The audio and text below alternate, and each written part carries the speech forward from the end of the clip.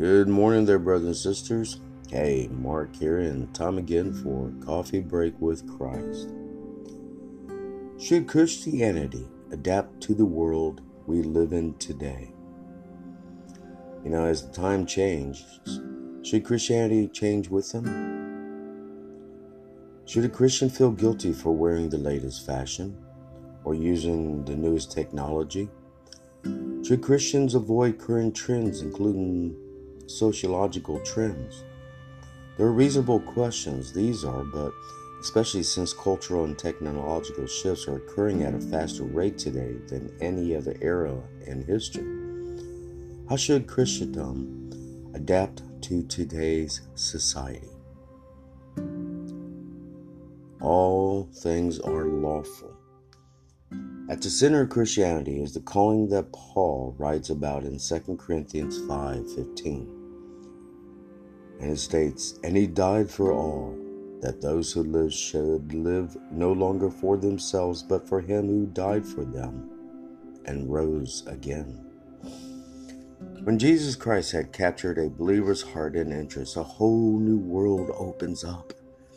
It is no longer a matter of what he is allowed or not allowed to do. It becomes a matter of serving him and his interests and not our own.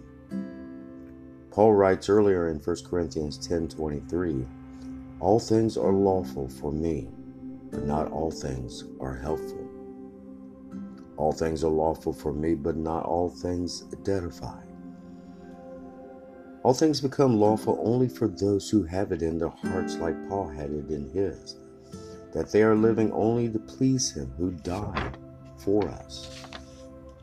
So is using the newest technology within boundaries for a Christian? That question can be answered by asking another. Am I living for him? Am I serving the interests of Jesus Christ or my own? If the answer is that I am serving his interests, then it is not only lawful, but it is profitable, or in this case meaning helpful. When one has made a calculated and deliberate decision to live only for Jesus, to please Jesus, a new inner voice speaks to him. Whether this new device or new app is profitable, it may be lawful, but it is helpful. To live for Jesus. Those who look at Christianity as merely a static set of standards, as ideals to live by, or as a culture with certain accepted outward norms, have completely missed what is most critical. That is to live for him. Should Christians clothe themselves in the newest fashions? Again, who am I living for? When a disciple, and a disciple is another word for a follower of Christ, who's learning to be like his master, as a disciple you follow Jesus Christ, who is the master, and by living like him, you become more like him. So when a disciple notices that he or she is mimicking something great in this world in order to gain approval or validation, then they see that they have stopped living for Christ. Then the focus should not be turned on the article or style of clothing that is in question, but on whom I am living to please. Paul writes to Titus in Titus 1:15, "To the pure, all things are pure, but to those who are defiled and unbelieving, nothing is pure, but even their minds and consciences are defiled." There is a wonderful freedom that comes to those who are pure and single-heartedly want to follow Jesus. They can use the modern things of the world without their hearts becoming defiled, because everything they do wholeheartedly as unto the Lord.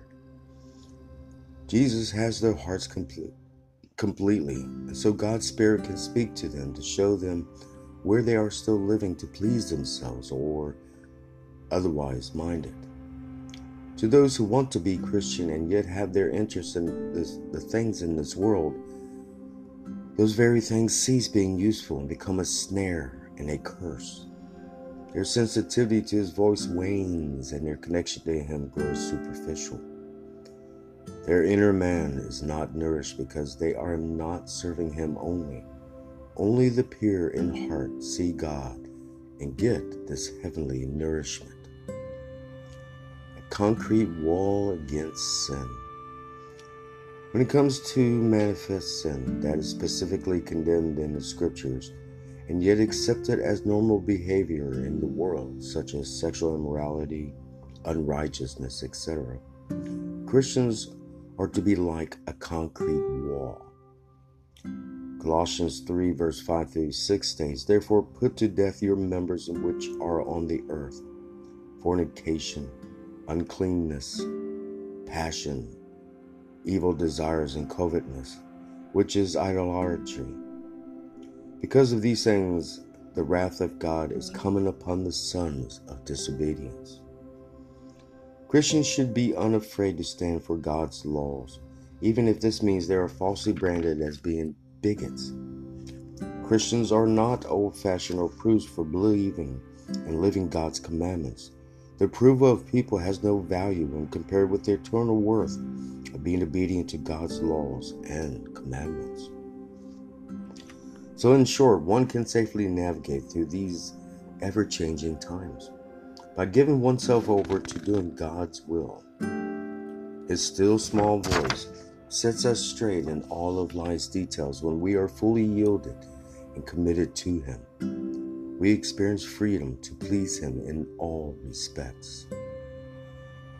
And in closing, Colossians 1:10 states, "That you may walk worthy of the Lord, fully pleasing Him, being fruitful in every good work and increasing in the knowledge of God."